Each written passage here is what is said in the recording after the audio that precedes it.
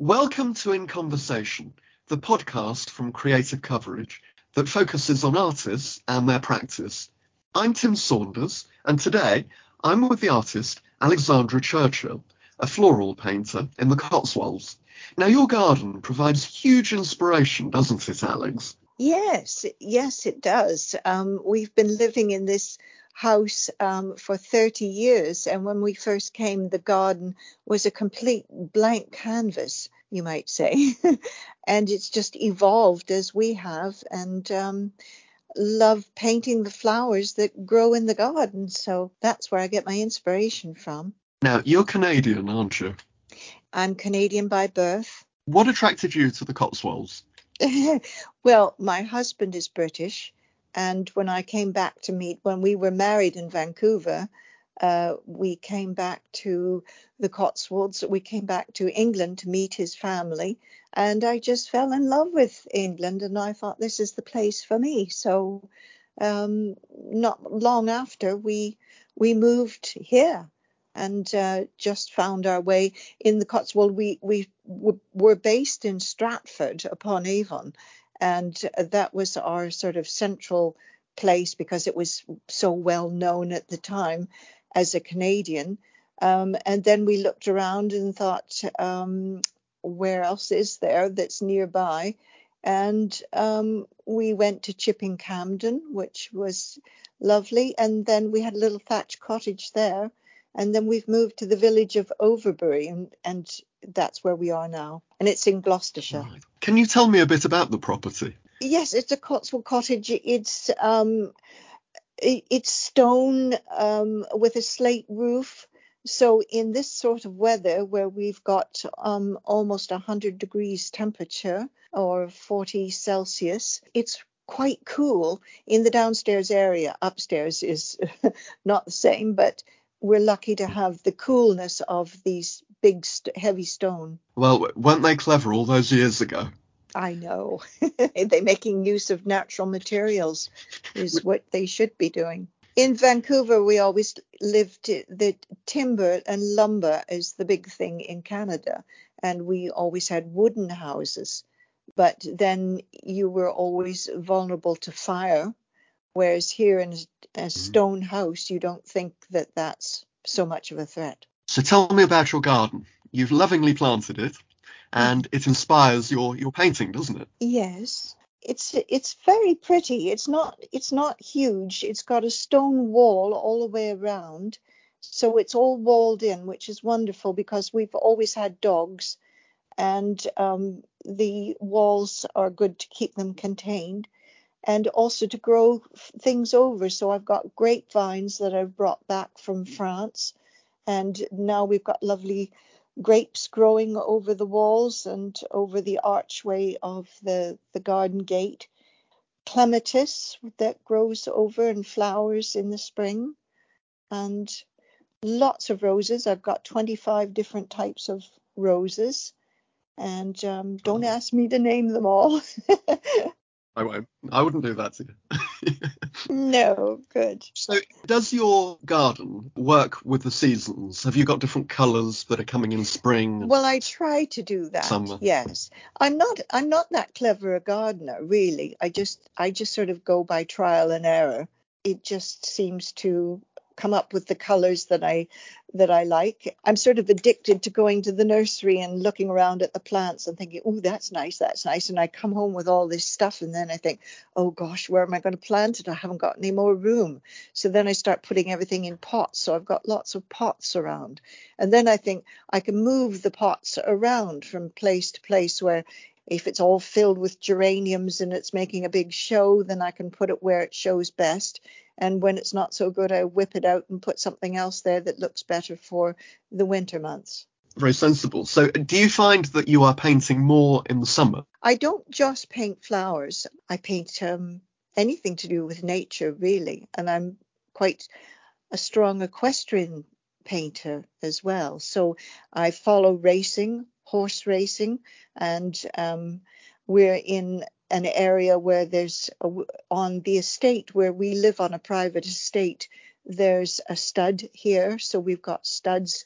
We've got some little colts that are being born, and I just am inspired by that. So I walk around with my dog and meet the horses and look at the lovely landscape. So I paint landscapes, horses, animals, and still life. Lots of bowls of cherries and flowers in with apples and figs and a good broad variety of subjects that yes. carry you through the year, I would Oh, imagine. absolutely. So I'm painting all the time.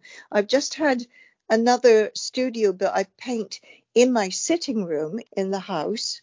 Actually, the whole house is a studio gallery, but I've had another studio built in the garden, which is a little wooden studio, and it's really sweet. I love it. But again, with the heat that we've got today, it's very hot in there. So I'm back in the house painting at the easel in my sitting room because it's cooler. Can you tell me a bit more about the flowers? I love tulips that come in the spring, and I love peonies that follow on to that, and then comes the roses. So yeah, I just love painting poppies and wildflowers and, well, I don't know, roses, I guess, but even little handfuls of forget-me-nots and wildflowers. I'll go out and bring them in from the garden, put them in a tiny little vase in front of me at the kitchen table while I'm eating breakfast, and I think, oh, that's really pretty. Take a picture of it and do a little painting of it. So it doesn't really matter. It's just I love the colors that you get with flowers. It's the contrast from painting horses where I'm using browns and blacks and creams and grays. Then you get into the flowers and I can do purples and pinks and reds and all the other bright colors that I don't get with the animals that I paint. Do you work on canvas, or is there a particular board that you might use? I work on canvas and I work on board. Sometimes I think, oh, that's a lovely frame and I'm not using it for it. Maybe I've sold a painting that's going off to the States, because I do sell a lot of work that goes overseas, and they'll say send it unframed because it doesn't weigh as much to ship it. And so I'll have this lovely frame left, and I think if I cut a board, I can cut.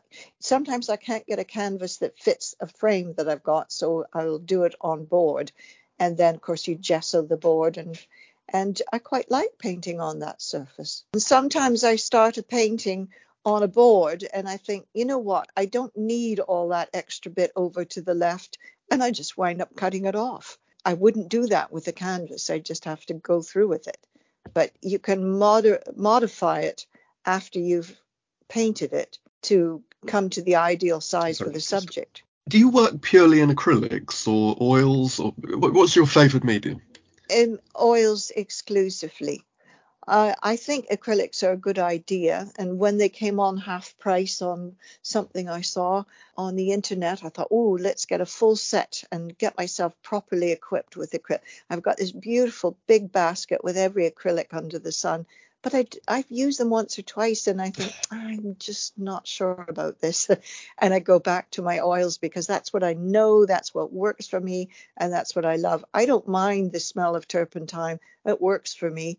I'm okay with that. What appeals to you about them? I don't know. I think it's the tradition of it. I'm a very classical, very traditional person. I studied classical ballet when I was young, and I listen to classical music when I'm painting. I listen to classic FM. That keeps me going through all my paintings. And when my radio breaks down, I think, oh gosh, I can't paint. So I just think oils is so traditional. Now they say, oh, if Van Gogh had acrylics, he would have used them. Maybe he would, I don't know. But I just like the traditional methods of doing things. I probably would have liked the idea of even grinding my own paints if I'd had the patience to do that. But I think it's quicker just to buy the tubes that are properly done and get on with it. Do you have a particular brand that you prefer? No, I use a lot of Winsor Newton, but I've got some paints that have been in my box for a very long time that are Grumbacher. I think that's an American paint. It doesn't really matter. But I think Winsor Newton seems to be what I go to mostly. And you get used to the colors, and you know what to expect when you switching from a lot of different brands. I suppose you can get, there was one thing, olive green, that I bought from a different brand. I forget what it was, Rowney or something. And I thought, oh, that will be like the Winsor Newton one, which I knew and loved, and it was completely different. So I think you're best to stay with what you know, because even though it may have the same name, it may not give you the same experience. Can you talk me through your typical working day? I probably paint almost every day. I certainly would if I could. Life gets in the way at times. I don't know, a typical working day. My dog is with me all the time. I just spend a lot of time at the easel, but I put my brushes down and come and go. I mean, that's another thing about oils. You can put your brushes down and walk out and have lunch and come back, and you're not worried that all the paint on your palette has dried up. It's all there waiting for you. So that's another. Even today? Even today. Even today. Well, have a quick lunch then. Yeah, I suppose. Is there a particular classical musician that you really like listening to when you're working? Ludovico Einaudi is a pianist that does amazing piano work. I find it very moving listening to his stuff, but I love all of it, really. I love piano and I love guitar, and I love the way now that they're playing Beatles music on Classic FM, because they are classics now. Yes. You know, Yes. yesterday and the Here Comes the Sun, you know, and the beautiful guitar music is just lovely. I'm interested in the classical painters. Van Gogh inspires me. Turner inspires me for the landscapes. George Stubbs from the 1780s. I've been inspired by his horse paintings, and Georgia O'Keeffe for the flowers. I've got quite a good following in America for people who see my flower paintings on Facebook and Instagram, and they say, oh gosh, you're just like Georgia O'Keeffe. Well, she has been I think, the highest selling female artist in the world, selling, I forget what it was. So she sold something called Jimson Weed, which was just a big white flower, looks like morning glory, for what, 32 million? I was going to say thousand because that's a lot to me, but $32 million, I think it was, breaking a world record. And so I do a lot of work very similar to her sort of thing. So that's why a great deal of my stuff gets shipped over to the States, because they're getting the same effect as having a Georgia O'Keeffe for not quite the same price. Not for 32 million. No, I can do it for under 30 million. I wish. Yeah. What about the horses and the equestrian? Are there particular horses that you have painted? Tell me more about that world that I don't know. As I said, George Stubbs from the 1800s has been a huge influence on me, and I have done a number of copies of his work in the style of, very much of, the famous horses Eclipse, which is, you know, if you follow horse bloodlines, he was the granddaddy of 90% of the race horses today. And people are buying these because, again, his work is selling in the multiple millions.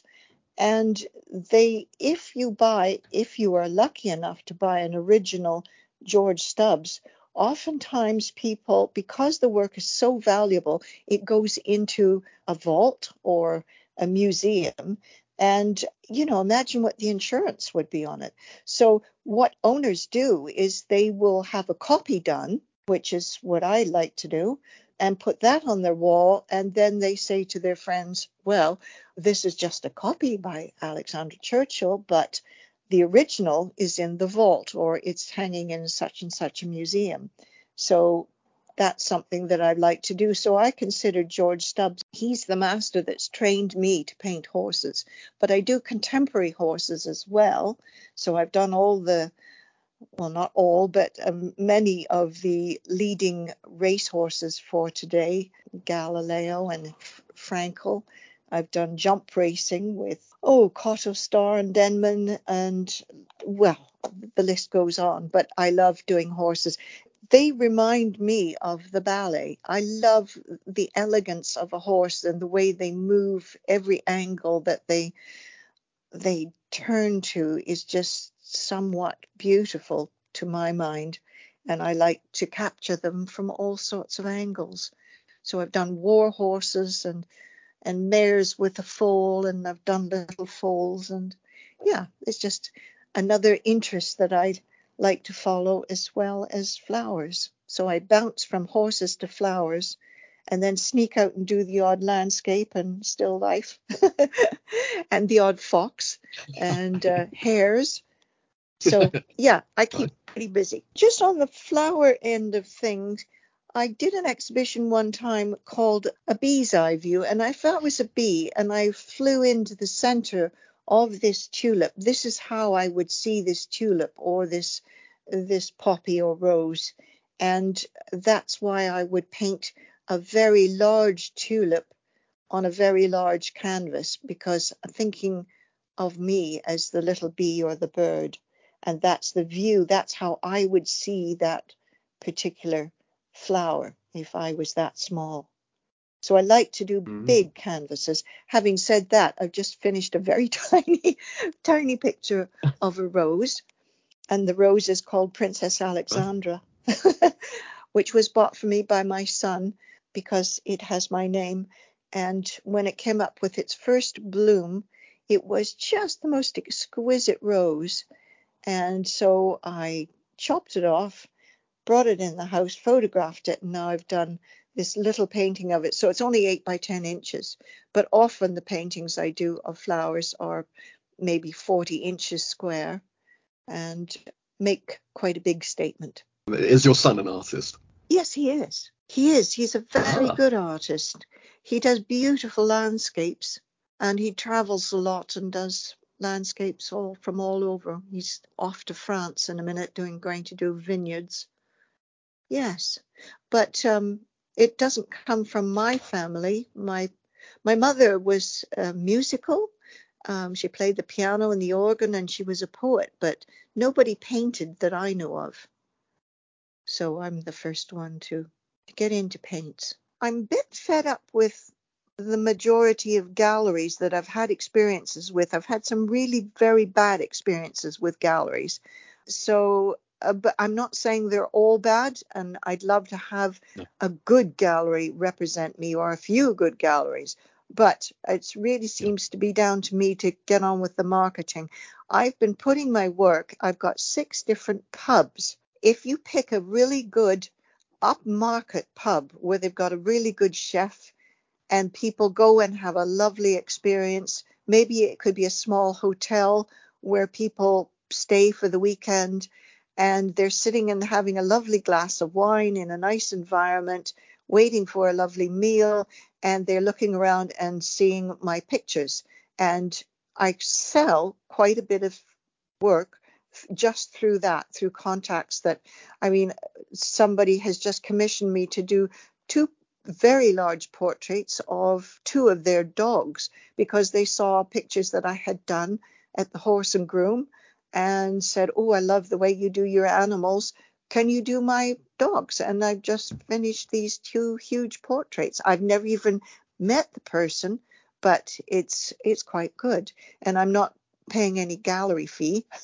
So it works out quite well.